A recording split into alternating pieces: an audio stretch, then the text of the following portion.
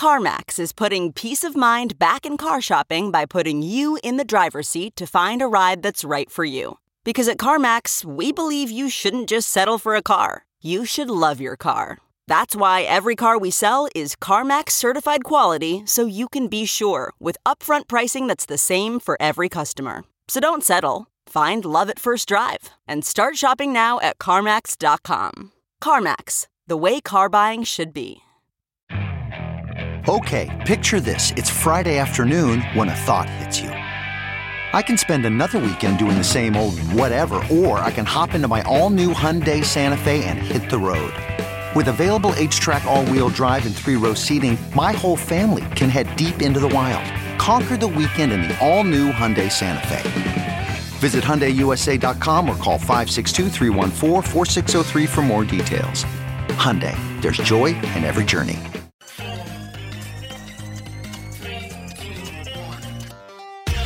Welcome back to The Breakdown, an everyday analysis breaking down the most important stories in Bitcoin, crypto, and beyond, with your host, NLW. The Breakdown is distributed by CoinDesk. Welcome back to The Breakdown. It is Friday, February 28th, and man, what a week it has been. Today, I'm joined by Scott Melker, who many of you will better know as the Wolf of All Streets on Twitter. Scott is a trader, he's a DJ and musician, and he is a super, super interesting thinker. Part of the reason that I wanted to bring Scott specifically on the show today is that we've seen a week where there's a lot to dissect in terms of crypto, but there's also a lot of contextualization needed in terms of the larger macroeconomy, right? In terms of the larger markets and what's happening there.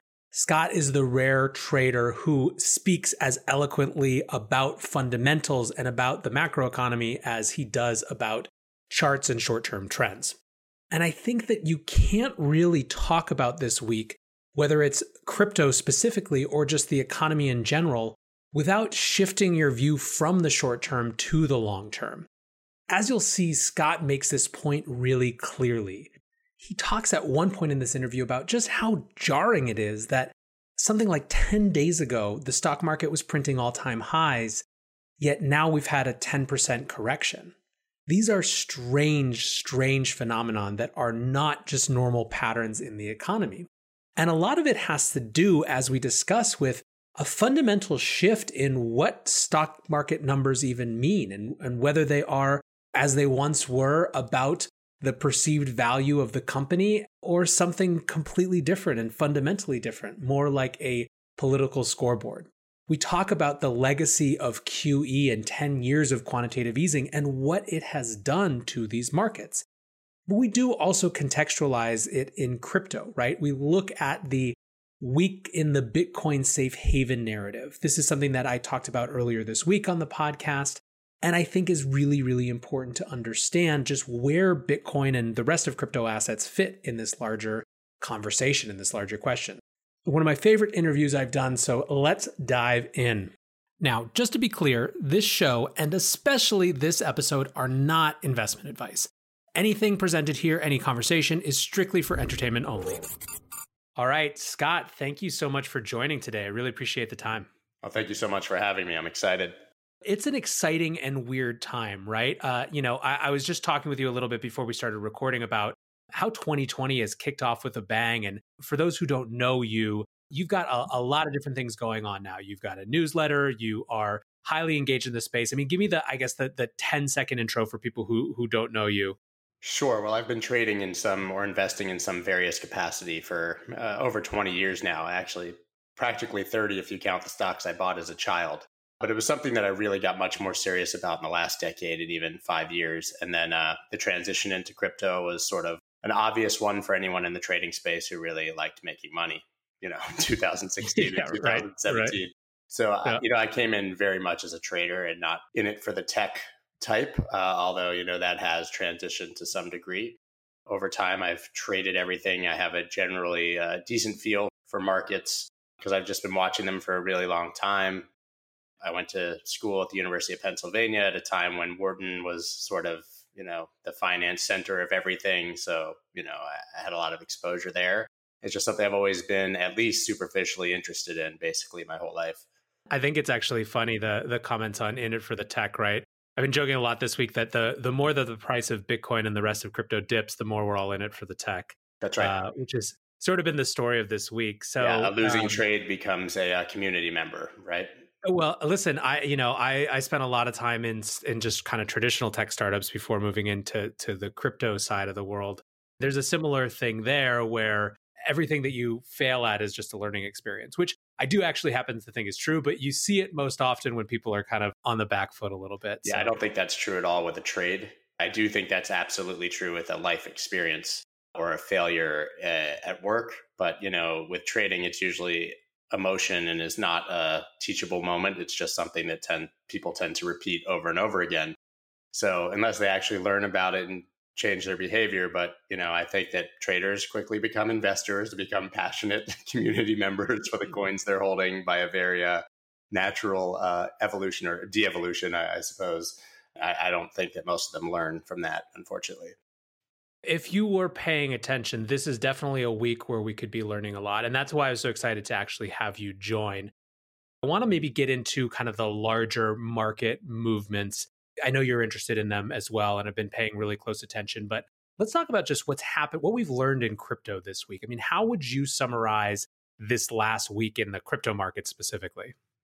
I don't think anything in Bitcoin's price movement as far as a retracement at this point is particularly surprising or unhealthy at current level. Regardless of the macro picture, I don't see anything strange in the movement of Bitcoin or cryptocurrencies relative to it. It's obviously all coins.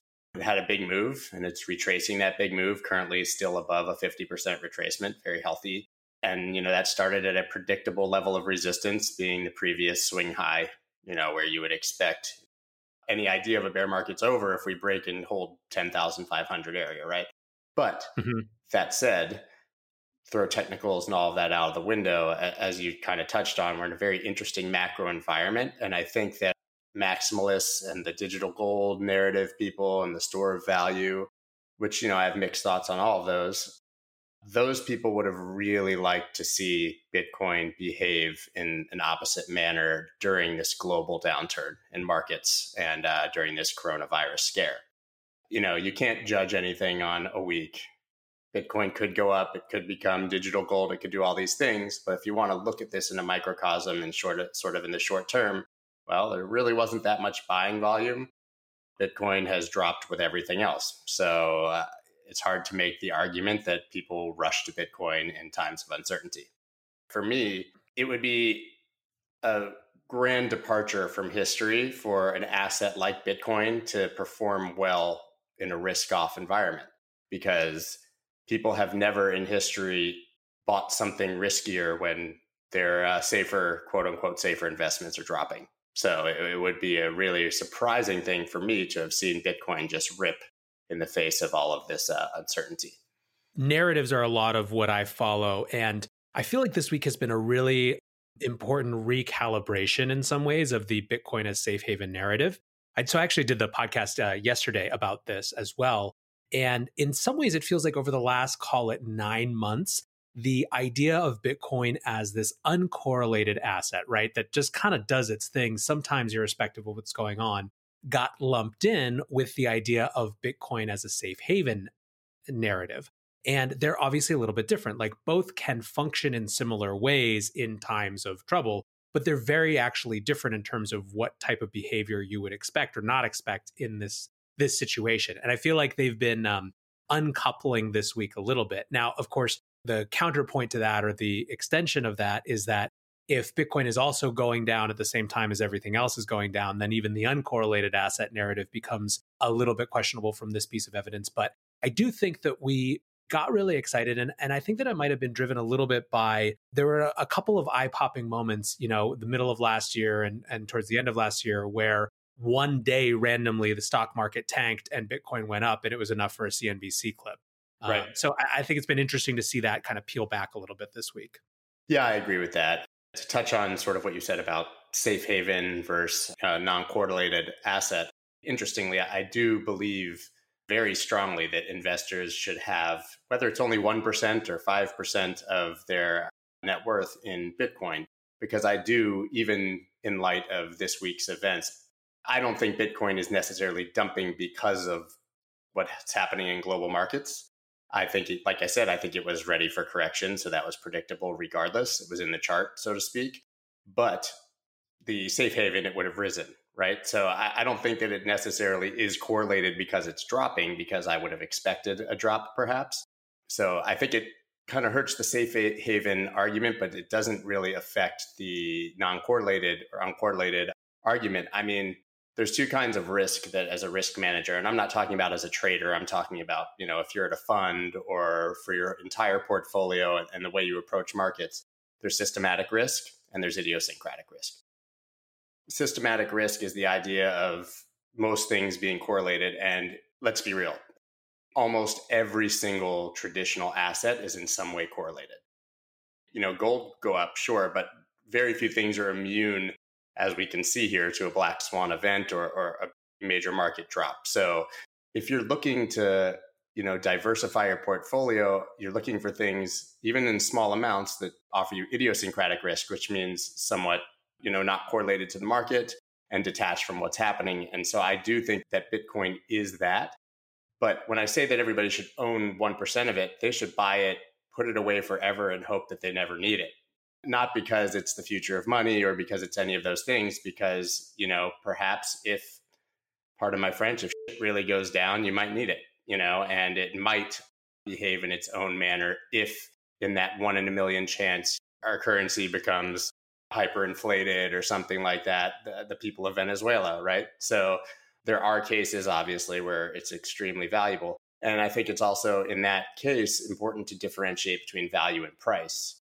Because even if the price of Bitcoin is dropping, for some people in certain situations, it still has tremendous value. Venezuela being a great example.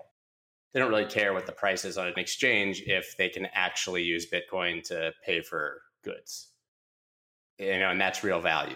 So I do think that there are cases where Bitcoin can become very valuable. And also, why wouldn't you want 1% of your money, which is money, if you lose it, you won't even notice? Why wouldn't you want an asset that could be worth a few $100,000 one day? Buy one Bitcoin and see what happens if you have money, So I don't think that the idiosyncratic risk portion has been discredited at all. I think that a safe haven digital gold argument is dubious at best. This is the kind of the Chamath argument, right? About 1%. I mean, this is what he said in his Why I Bought Bitcoin essay in 2013 in Bloomberg. And he stuck by that up into an appearance on CNBC earlier this week where he said the same thing, right? Really echoed this sentiment. When we talk about non-correlation, we're not talking about on a kind of week-to-week level. We're talking about something that is potentially non-correlated on a much longer time scale in the context of, as you put it, kind of these black swan events. Right. That's why I said really put it away and don't think about it, which, by the way, is how you should approach any investment and not trade anyways. If you could buy Bitcoin now and see what happens in 5 to 10 years and not worry about it, then that's the approach you should take if you're a casual investor who just wants a bit of idiosyncratic risk and a bit of exposure. All right. So let's talk actually about the larger markets as well. Because again, one of the things that I think people find really compelling about your analysis and your insights is that you're moving back and forth between the micro and technical analysis, but also you clearly care about and spend a lot of time thinking about the bigger picture. What's your read on the markets, right? I asked your read on the crypto markets, but what's your take on what we've seen in the larger stock market and just global markets in general this week as a whole? I think it's bad. I think it's a bit irresponsible to sugarcoat it. That said, it's hard to find a bottom, but there will be one. And if you have a long time frame, the market will go back up and it will rip and it exceed expectations. So, bullish, bearish, bad, good are all, about context and time frame. I would say in the short term, there's no reason to believe that it's necessarily going to bounce today. There are technical indicators, the 50 MA on SPX and, the Dow, the levels that it's at. But, right now it's a very uncertain environment. I think you just need to use common sense in situations like this. And there's no indication right now that the situation is under control. And the market is completely binary as far as emotion, right? People are fearful, or if they're greedy. When they're fearful, they're selling.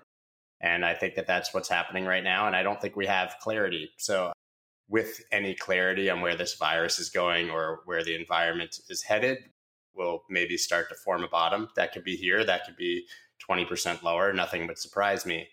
So I think it's a time to exercise caution. I am generally a dip buyer in markets, especially with my long time frame, but I have not started buying here yet, which says quite a lot because, Brexit, things like that, I pretty much bought right away. I am personally short some market indexes and a few choice stocks that I believed would be overexposed and some that I was shorting before. I think the bigger issue here that people maybe aren't talking about or that I haven't heard about, it's not really the virus itself. I mean, I think that the virus is one issue. The supply chain from China is the bigger issue. But I think the biggest issue and the real elephant in the room is that I already felt, and many did, that the market itself was inflated and was extremely overvalued. And that's the case for many of these companies that have risen, 50% in the last year, gone skyrocketing. So to me, just mean reversion or returning to the actual value of things is a big drop. And that doesn't even account for what happens if they actually lose value, right?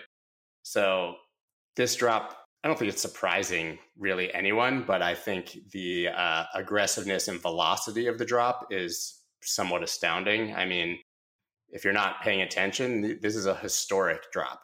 The S&P, I believe, was at hitting an all-time high 10 days ago. And as of today, it's officially in correction at a 10% drop from that all-time high in 10 sessions. It's not like the crypto market. This thing's only trading, obviously there's after hours tradings, but this is not in a 24/7 market. So that's just during business hours it managed to do that. And that's something that we haven't seen since literally World War II, and these are the worst days we've had since 2008 when everything went down the drain. So I'm not saying it's 2008 by any stretch. I'm just saying proceed with caution. I think it's just common sense that things were overvalued and that maybe the world was not as exceptional of an economy as maybe certain people led you to believe. And here we go.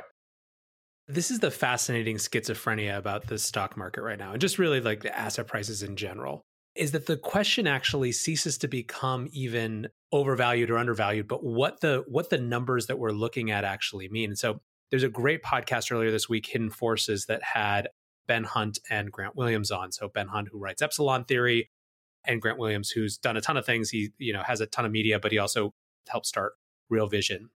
And they had this really interesting argument where Grant basically is talking about his experience during SARS. He was in Hong Kong as that happened, and what that was like as compared to the just total lack of reaction of markets to the first phase of coronavirus, right? Where this was at the time, this was recorded before this week, right? So this correction hadn't happened yet.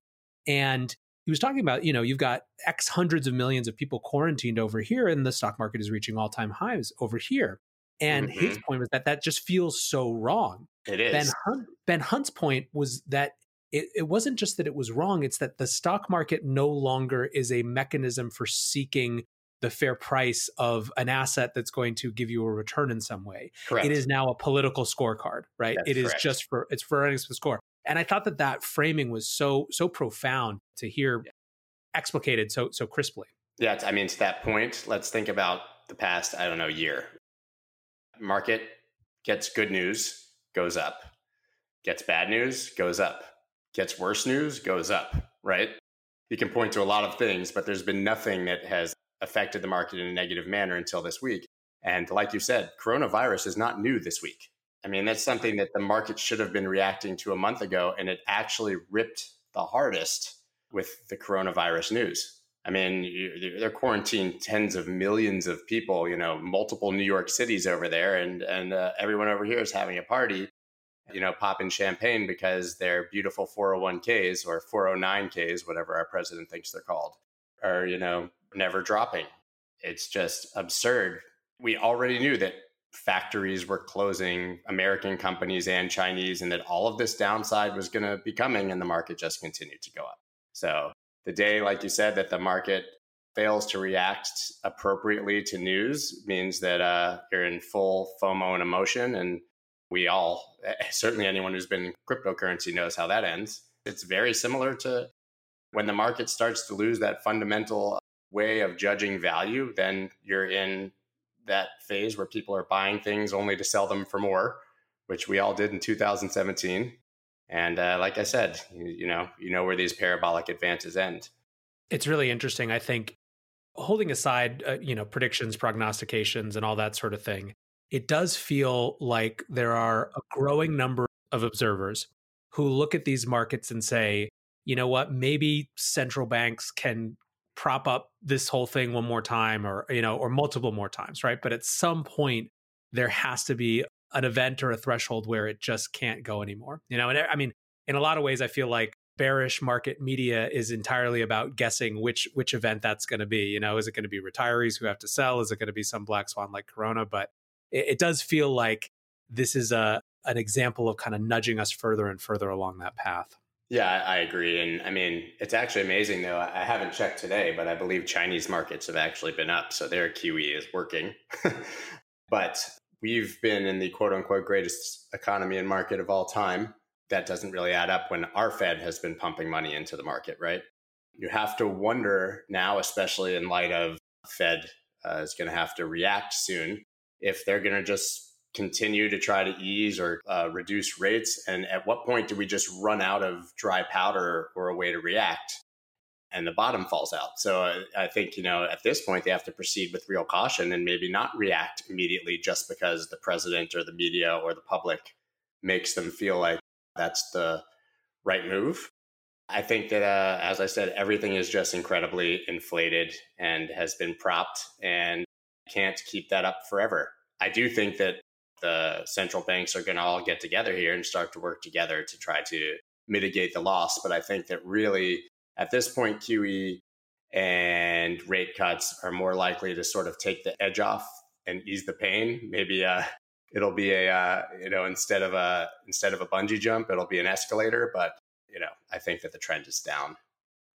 Weird and fascinating times, Scott. I really, really appreciate you taking some time and sharing your thoughts. I could definitely talk to you for a lot longer about this.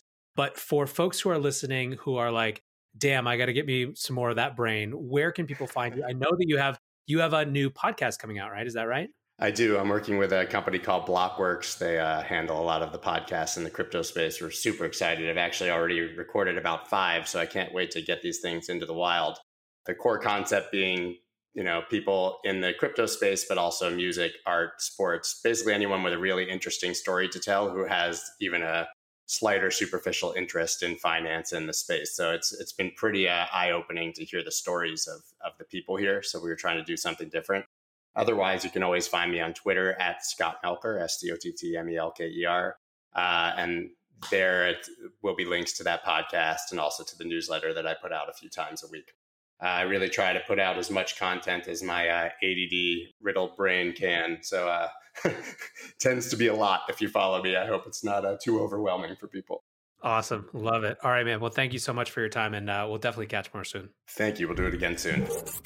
The thing that I just keep thinking about re-listening to that conversation is we are in a really, really interesting moment where what Travis Kling has called the largest monetary policy experiment in human history is coming up against some serious tests, right? Coronavirus and the supply chain shock it represents are a black swan event that is putting to the test how much central bank monetary policy can continue to prop up asset prices and artificially inflate even asset prices. And it may not be that this time shutters the train, that shuts down the party, but it does feel like every time this happens and central banks and governments are called in to plumb for ever more exotic forms of market support, we get closer and closer and closer to that time that it just doesn't work. So I don't know what that means for these markets. It's very conceivable that the party could go on for some longer amount of time, but I think that we do have to understand just what a phenomenally unique time it is and look at the markets through that lens. So I hope you've had a great week and are looking forward now to a wonderful, restful, or otherwise interesting, exciting weekend. I will be back as usual on Monday with another episode of The Breakdown. Catch you then. Peace.